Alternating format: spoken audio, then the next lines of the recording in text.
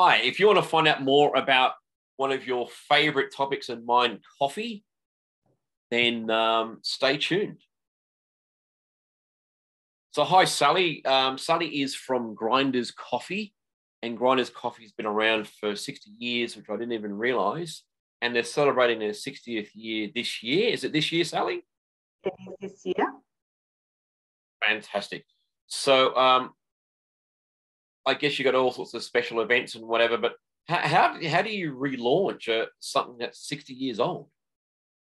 Yeah, well, fortunately, like you said, coffee is close to most people's heart, so it's not, terribly hard to bring new news to coffee, but also get people pretty engaged. Hmm. As you said, it's Grinders Coffee is 60 years old, which in the scheme of Australia and coffee roasters is pretty old. There's not many others that have stuck around as long as Grinders has. And part of the reason for that is it was born on the streets of Melbourne in Lygon Street, which a lot of people would be familiar with Lygon Street being Little Italy back in the day, and still like that, and certainly where the espresso was born. So an immigrant by the name of Giancarlo Giusti came over to Australia, and of course, like a few others, set up a roaster on Lygon Street. And what he quickly came to realise was that all himself and all the other roasters were pretty much just selling their coffee to other Italian immigrants, in the small espresso format. So he had the little, I guess, entrepreneurial spirit and thought, what if I could actually sell this coffee to Australians, and open up the market versus just, the smaller market that was just the local Italian immigrants. So he named the business a non-Italian name, being Grinders Coffee, named after the large grinder in the roastery called Big Red. And even in the name, it absolutely sort of opened up the market to, Australians and local Australians that were there to drink the coffee. And from that point on, he also then started to think about adapting it to their tastes. So most people don't like a black coffee in Australia. We are very, very much milk-based. In fact, 95% of us prefer a milk-based coffee versus you go to Europe and it's pretty much the other way around. Mm. So he was pretty clever. So he had some really good starter ideas, and I think that's what set up the business to be still so successful and now throughout Australia as it is today. Yeah, and I know when you travel overseas, trying to find an Australian coffee is Yeah. very difficult, but it's starting to get out there and people are starting to realize the benefits of non-black coffee. Because you're right, the first time you go to Rome and you see everybody standing up, but the quick 3 minutes standing up, quick sip of the coffee, bit of water, bang, gone. Next one, 2 minutes later, bang, bang, bang. It's so different. That's right. Yeah, I think we often credit Giancarlo with being one of the first pioneers to actually establish Australia on the world stage for the best, for having the best coffee. Most people would have thought back in the day it was the Italians or the French, etc., where you go for a cup of coffee. But now throughout the world, most people know when they come to Australia, they're going to get pretty much the best coffee they could possibly get anywhere in the world. And boy, are we spoiled. I have one We are. coffee a day and I look forward to it. I have one coffee in the morning and wow, it really boosts my day. But you were talking before about milk. And okay, I have mine lactose-free milk. Yeah. So it's still actually from the cow. Um, but what about things like, and I've tried them, oat milk, so-called milk, and soy so-called milk, and I just tell people, well, it's not milk, it's mostly water, but it's still popular. Yeah. Look, Australians are mad for what we call alternative milks, alt milks, they call it in the trade, and it's growing exponentially. So, and what's also interesting is each state has a little bit of a bias towards what their particular alt milk is. So, yeah, so Victorians have a strong bias for oat milk. And then New South Welsh people have a bias for almond milk.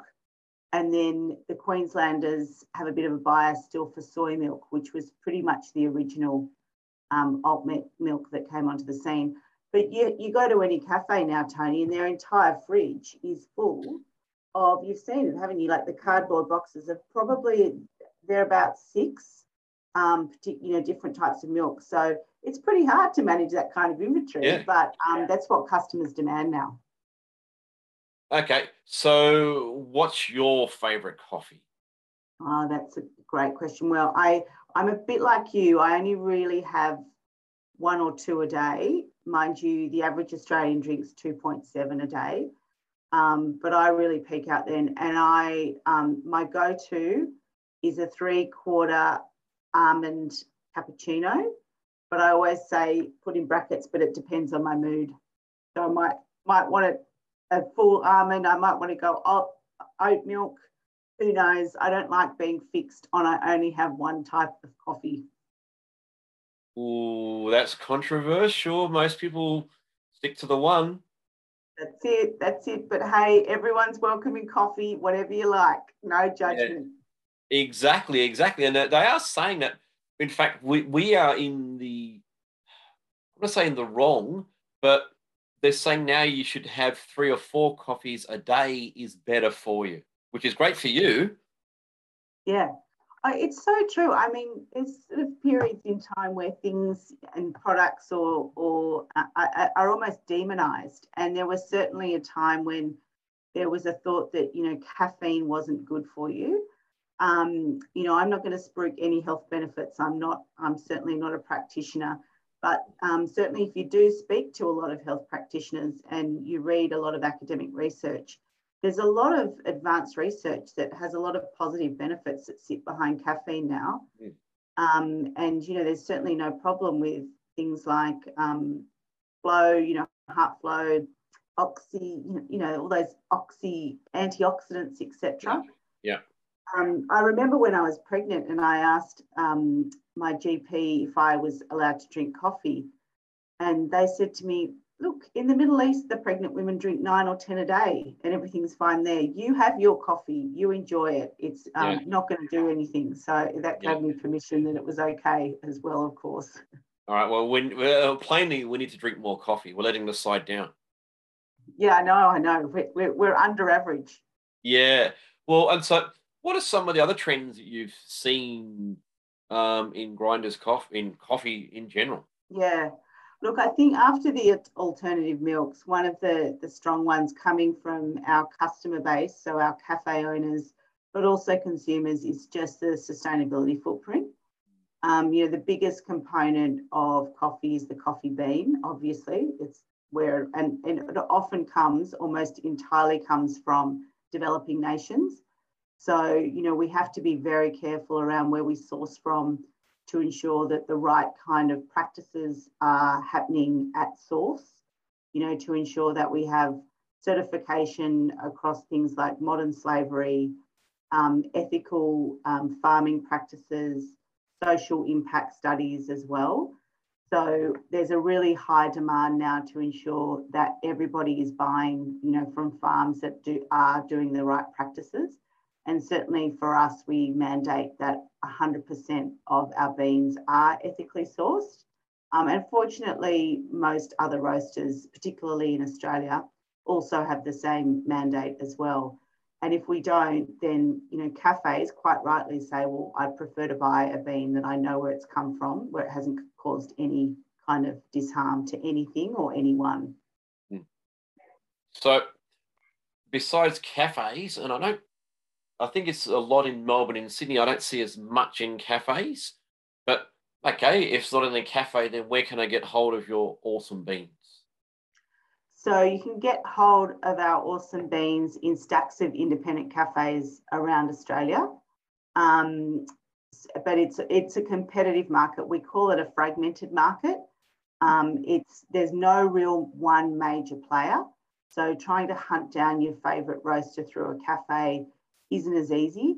But if you are an avid Grinders fan, we are in all the major retailers. So we've got beautiful, ethically sourced beans and ground coffee and pods in Coles, Woolworths, IGAs, lots of local supermarkets as well. And you can be guaranteed you'll get a stunning, ethically sourced coffee to give you a hit for the day.